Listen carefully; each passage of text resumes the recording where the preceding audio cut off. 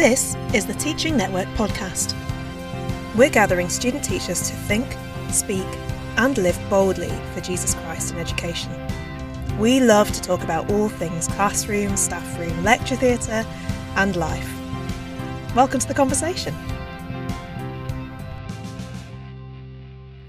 Hello, you've made it to another episode of the Teaching Network podcast by UCCF. My name's Katie Bojang and I run the Teaching Network, and today I'll be joined by Andrew, who is a head of sixth form and RE teacher, who'll be sharing what it means to be able to share Jesus in the classroom when he gets the opportunity through his subject teaching. It's great thinking this through for both RE teachers in secondary, but also those who are doing a primary discipline, as they'll get the opportunity to speak about Jesus regularly. But not just them. We all have the opportunity to encourage children to think through what it means to have a faith and to not just trust what we're told is always true without questioning. So listen in for that. I'm also joined by Michael, who is the head of the Theology Network, another of the leadership networks for UCCF. And he brings along a student who works with him called Emily, who is studying theology and is thinking about teaching. So listen in, enjoy, and see you after the jingle.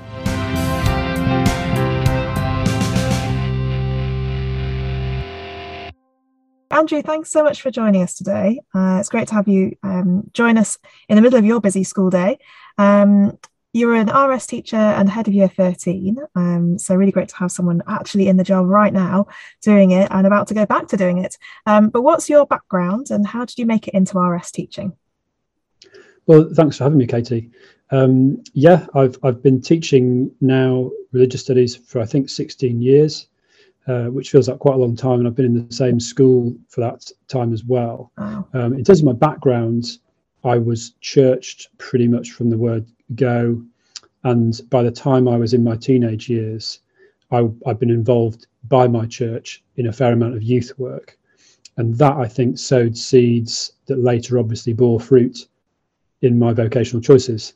After I finished sixth form, I chose to do a degree in theology. So I went to do a degree in theology because I just had lots of questions about my faith, and I wanted those questions answered by people outside of my own church who didn't have a horse in the race, who I thought they could give me unbiased answers. And I knew that there was a danger of being biased and away from Christian faith. So I chose my university quite carefully. I went to Durham University, which was really great for theology at that time. I think it still is.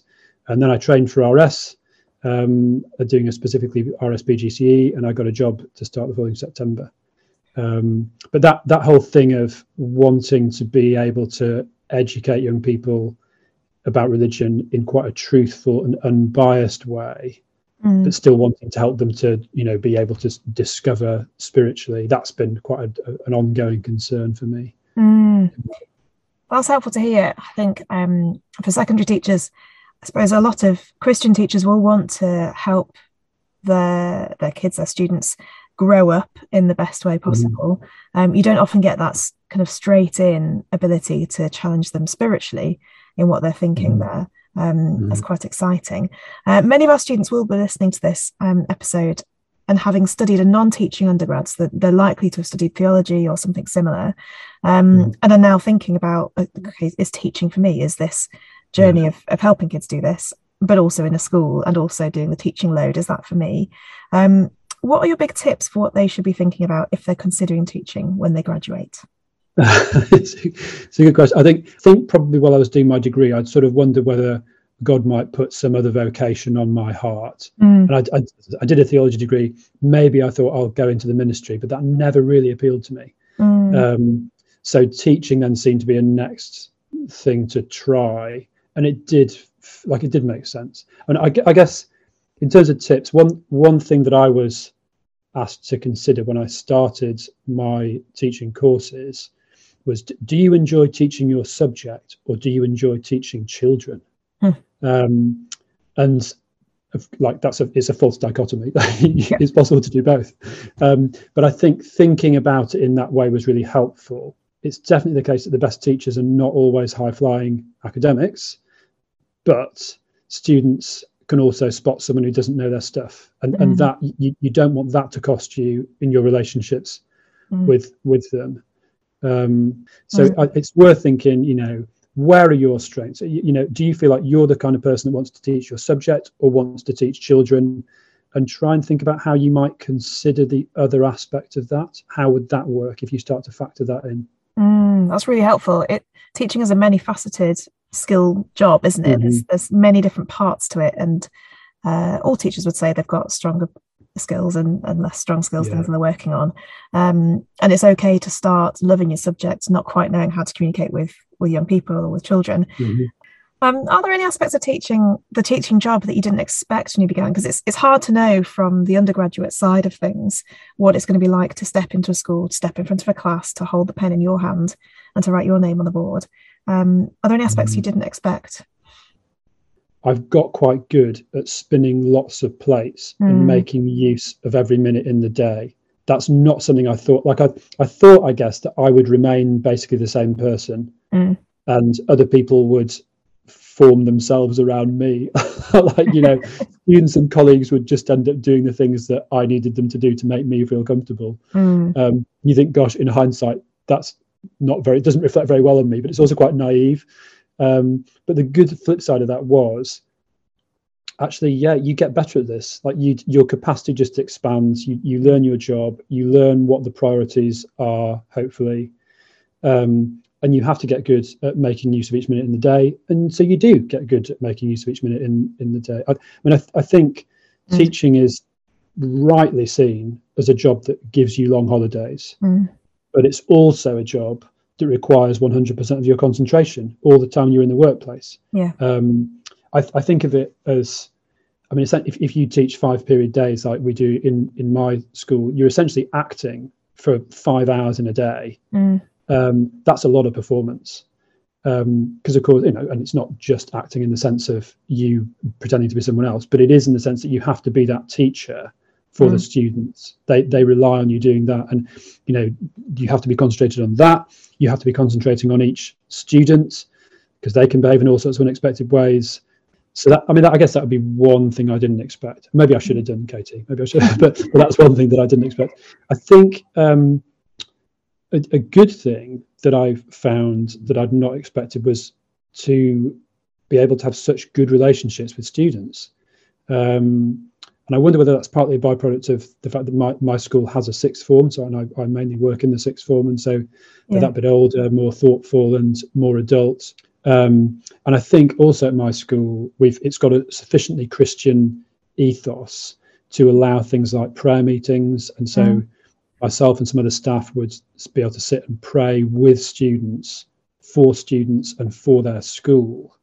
And that's a real privilege, but I don't know how much of that's typical, because lots of people have different experiences of teaching, but I think that I guess that both of those things really, Kate, like the Holy Spirit uses the job to form my character. So I'm probably less lazy than I was at the start because I'm spinning all these plates, but I think as well, it just shows you some great progress with students. Another thing I think I didn't expect, and this may be quite a pill to swallow for people who are thinking about teaching coming out of university, but there is a massive benefit to becoming part of the furniture at a school. Like I said, I've been teaching at the same school for over 15 years, and probably when I started teaching, I thought that most of the engagement I achieved in the classroom would be down to flooding the room with my own charisma, like just the sheer personality, or being able to use really attention grabbing resources that they'd never seen before, and that would establish my reputation. But I think that's often not the way that it works. And Aristotle, the philosopher Aristotle, talks about 3 pillars of rhetoric, so persuasive speech, being ethos, logos, and pathos.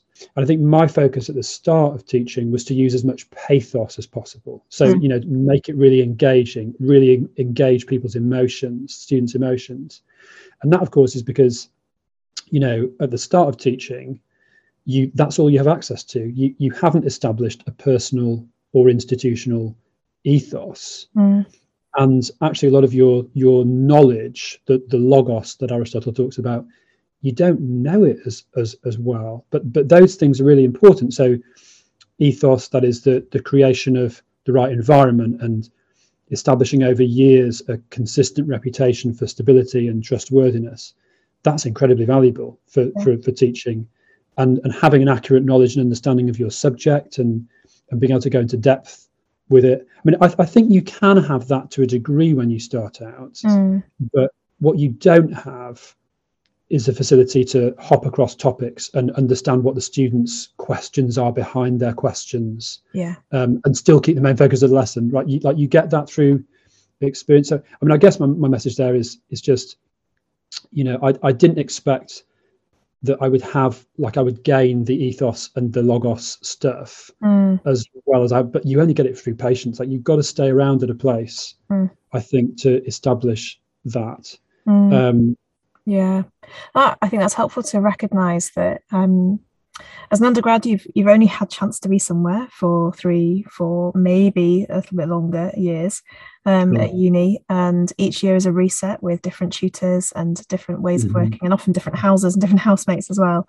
So to work into your first job, obviously after training, if you kind of go through PGC or Schools Direct route, that at that point you're looking at a much longer term game.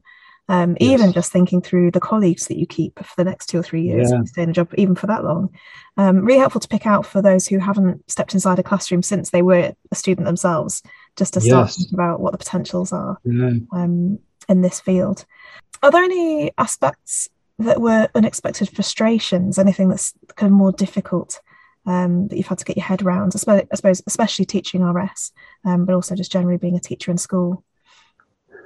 I mean, I think in any workplace, the biggest frustrations always involve the incompetence of other people. And in a school, your students are by definition incompetent. Like, the point of them being there is to raise their competence. But what's particularly frustrating is when students double down on that. They have their own self-inflicted obstacles to learning. So it's a frustration. I think for a reflective Christian teacher, it's also an opportunity to say, okay, well, how do I connect with them? How do I make sure that I don't write those students off? And particularly if they're difficult as well, or they're rude, how do I ensure that I'm approaching them in a godly way, remembering what Jesus says about little children coming to him and not turning them away. So that's a frustration. And you can kind of understand that frustration. That's what kids are like. One other thing, probably from more of a pastoral point of view, Katie, would be that I often feel sad. It's less a frustration of teaching, more like a sadness of teaching, when you get to see the weight of trauma carried by some of your students. And I think in the classroom, on the mundane level, that kind of trauma, whether it be because of stuff going on at home like divorce or bereavement, or questions about identity, even breaking up with boyfriends and girlfriends, like that stuff all adds to what we would call in teaching extraneous cognitive load. That it distracts their focus from learning, and then they achieve less well. But I think, again, from a Christian point of view and on a spiritual level, it does tear at you to see that suffering, and to know that as a teacher, your influence probably doesn't stretch to being able to fix it. So, you pray. You're just allowed to pray with that. That's helpful to hear, and that is something that comes across again and again as I interview people in teaching. The prayers that you can pray, God does answer. God, we don't necessarily know. We can't always find out because it's not our place to ask. But being a Christian in a community anywhere means that we've got access to knowing at least prayer needs, isn't it? And being able to take those things to God, and trusting that he does things with them, actually. And it might just be that he appoints a time when we smile at that kid, and that kid then feels like the day is worth carrying on. It might be that small, or it might be a gospel opportunity down the line. We don't know. It might be a fix to their family life that they needed. We don't know what will happen, but it's good to remember that God can. Absolutely. Those are really helpful reflections on kind of frustrations, and interesting that you picked out that how we set up our relationship with our classes. Something you won't know, Andrew, but in one of our previous podcasts, we've got a guy called Nigel McCoy talking about how to set up an ethos. So if that's piqued your interest, go back and have a listen. It's quite a shift going from a theology undergrad to standing in a classroom and communicating it. But I'm sure there are plenty of things where you think, actually, that's a real opportunity. So can you just outline a few of the opportunities for Christians going into RS teaching? There are so many. I mean, you have to remember, this is access to the moldable minds of hundreds of children, and I see a lot of the work of Christian teaching as helping children unlearn untruths that they've previously learned about the world, to teach them tools to spot the truth, and in the process of that, bring the good news of the gospel to them. And so there's lots of phases to that, and a lot of the spade work is questioning their worldviews in gentle ways so that they can then be more open to the truth of the good news of Jesus Christ. And I think doing that in a classroom is not the same thing as preaching it in a church or being in a student mission event. It's its own skill, isn't it? I don't know. I mean, you just think, is there another job other than teaching where you have such access to so many people at a crucial stage in their intellectual and spiritual development? I can't think. I probably would have gone into it if I could think of one. But I can't. Oh, and what an opportunity to be at that point in someone's life where you say, look, you don't have to carry on in what you've decided is true or what you've been told is true. You are free to think, and to be in a subject where that is your subject matter. Actually, it's not just on the side of your maths lesson or on the edge of literacy. It's actually the stuff of what you're teaching. Great. Well, thanks so much for your time. And to hear from an actual teacher who's going to go back into the rest of his school and carry on his day. Go back into teaching this afternoon. Yeah. Wonderful. What are you teaching this afternoon, Andrew? I'm actually giving feedback to a Year 12 class on some essays they've done for me on Kantian and Thomist ethics. Wow. So that's my Friday afternoon. That's their Friday afternoon, more to the point. So have some sympathy with them. Friday afternoons are never kind, are they? I don't think anyone's ever they've enjoyed it at that point. But it sounds interesting, and I'm sure it'll be good for them. So thanks so much. Bye-bye.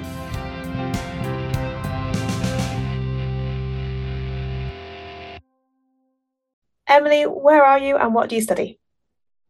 I'm currently in Cardiff and I'm studying religion and theology. Fab, thank you very much. And Michael, where are you and what did you study? I am in Nottingham currently, where I also studied biblical studies and theology. Oh, fun. So we're gathered here today with two theology people and a teaching person to talk about the potential of doing something like religious studies or religious education in schools. Having just heard that interview from Andrew, which was really helpful, I thought, loads of interesting points from someone who's got a few years of experience in school. Emily, what do you find interesting for where you are at the moment? I found that really, really interesting. He was talking about you can't fix all your students' problems. And I am a person who likes to fix everyone's problems. I love helping people and listening to people. And so for me, outside the classroom, you can't, and sometimes you shouldn't fix your students' problems is something that I need to remember. Really helpful. It's quite different from being a uni student, being a friend, being like all the things that you are as a uni student, even if you're a youth leader or you do children's work on a Sunday morning, to being a professional teacher, isn't it? Where that's a whole new set of relationships there, and therefore different boundaries and different things to be thinking about. Michael, what did you find interesting about what he said?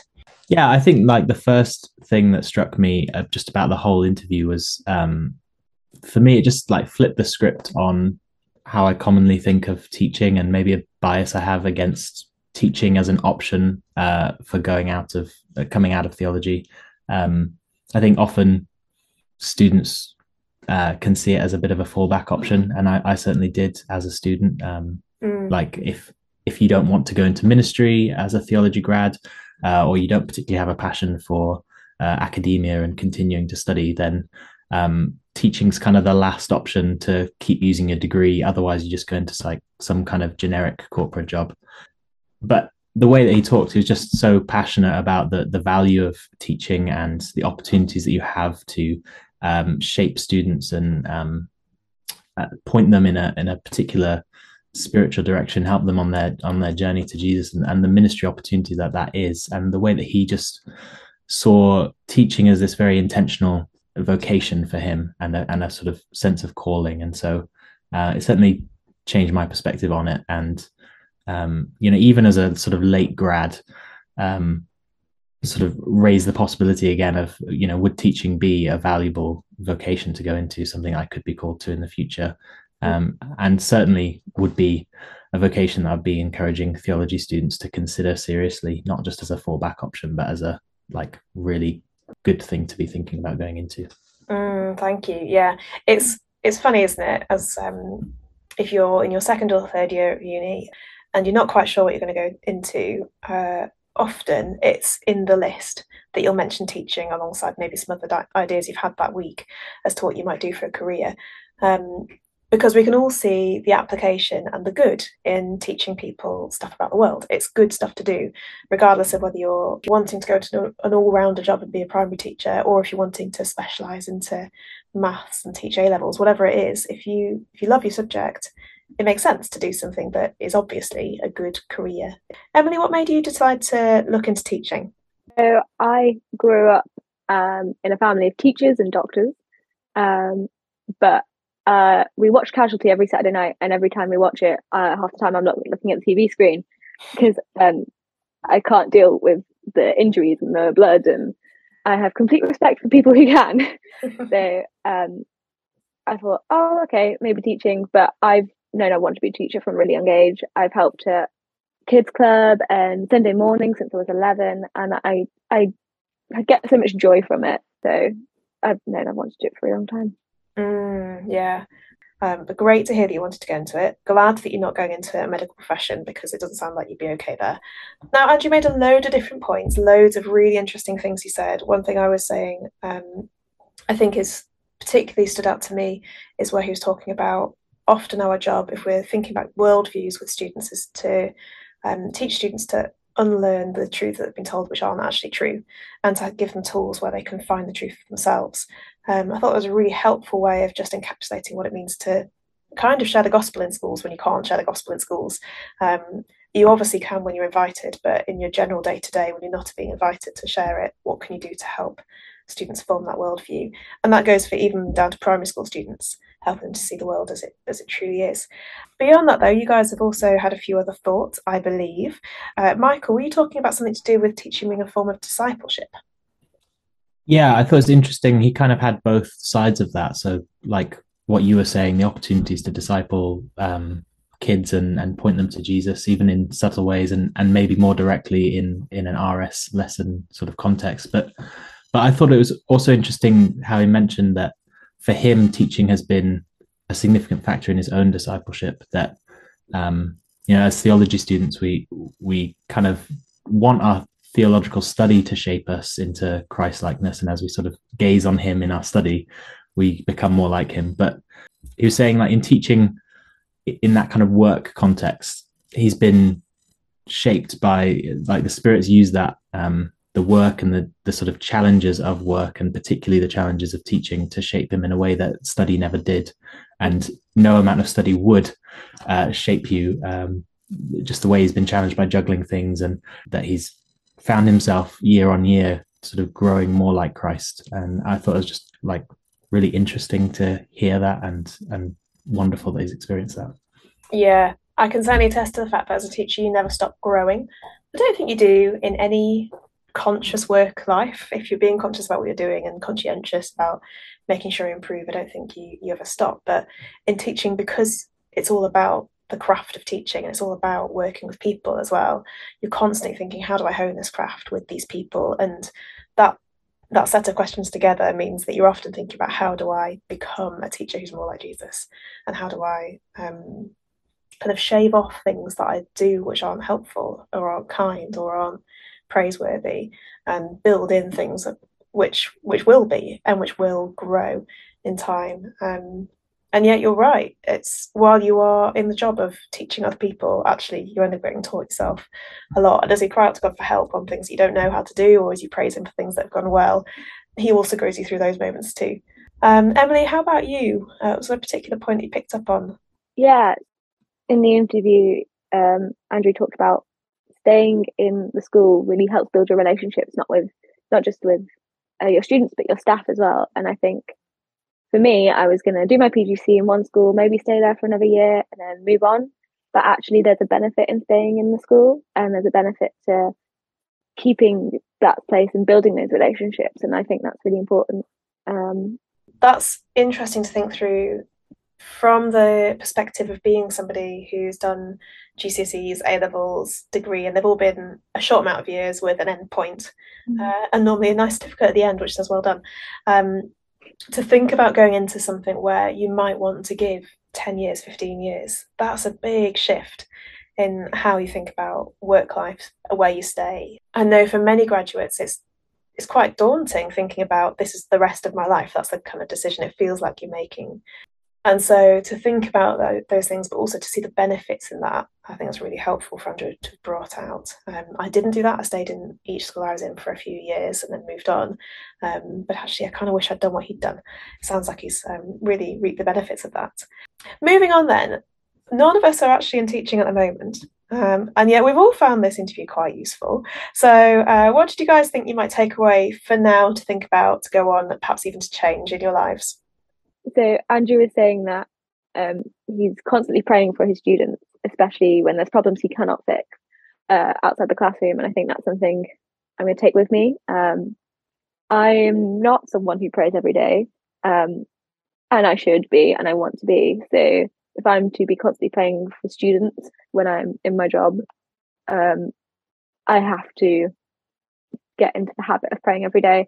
And that's not only going to benefit the students, but also benefit me. So that's something I'm going to take away with me. Yeah, that's really helpful.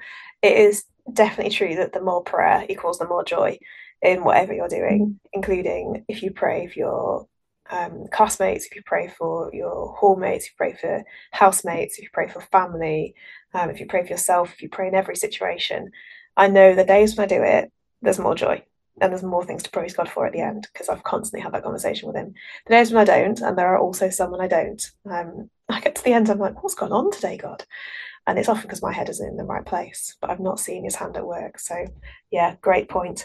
Michael, did you have a final point, things you're thinking about now? Yeah, he said a mentor figure had asked him, do you want to teach a subject or do you want to teach kids?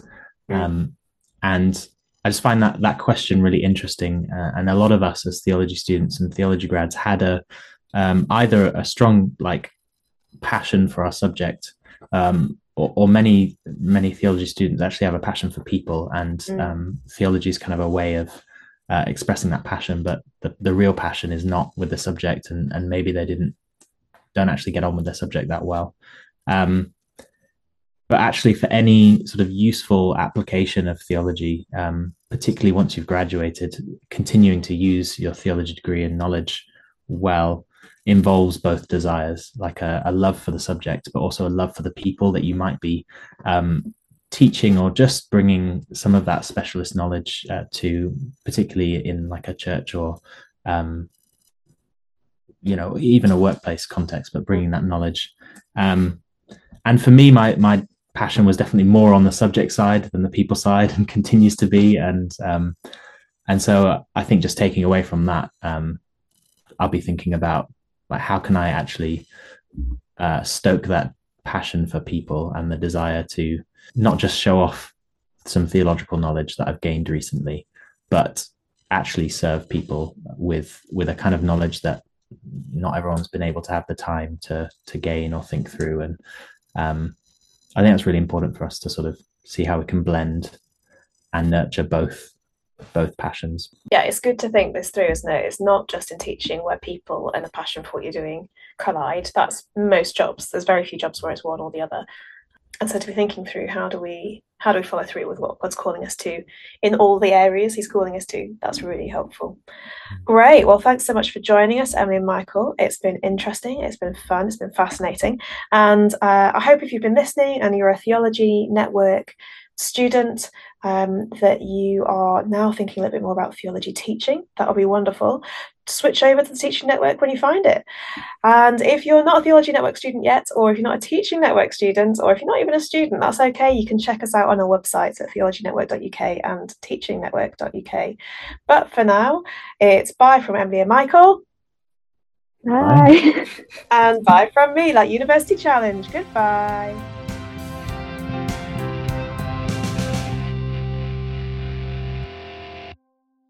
Well, I hope you enjoyed that as much as I did. It's great to be encouraged as to what Jesus is doing in schools right now as Andrew heads back into the classroom and as Michael thinks about theology and as Emily heads back into the lecture theatre and as I sit here at my desk and talk to you.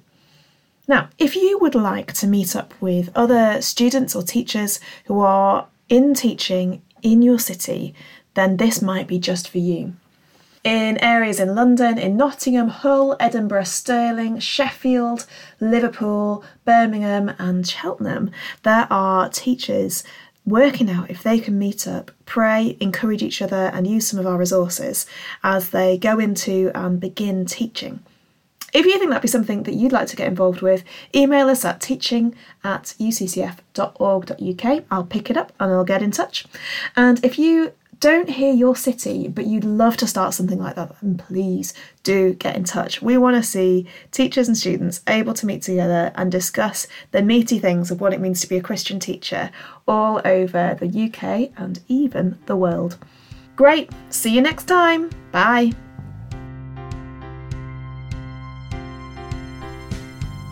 Thanks for listening to this podcast from UCCF's Teaching Network. If you want to hear more, follow us on Instagram at UCCF Teaching Network. Head to our website, teachingnetwork.uk, or send us an email at teaching@uccf.org.uk. And don't forget to share this podcast with your teaching friends. Bye!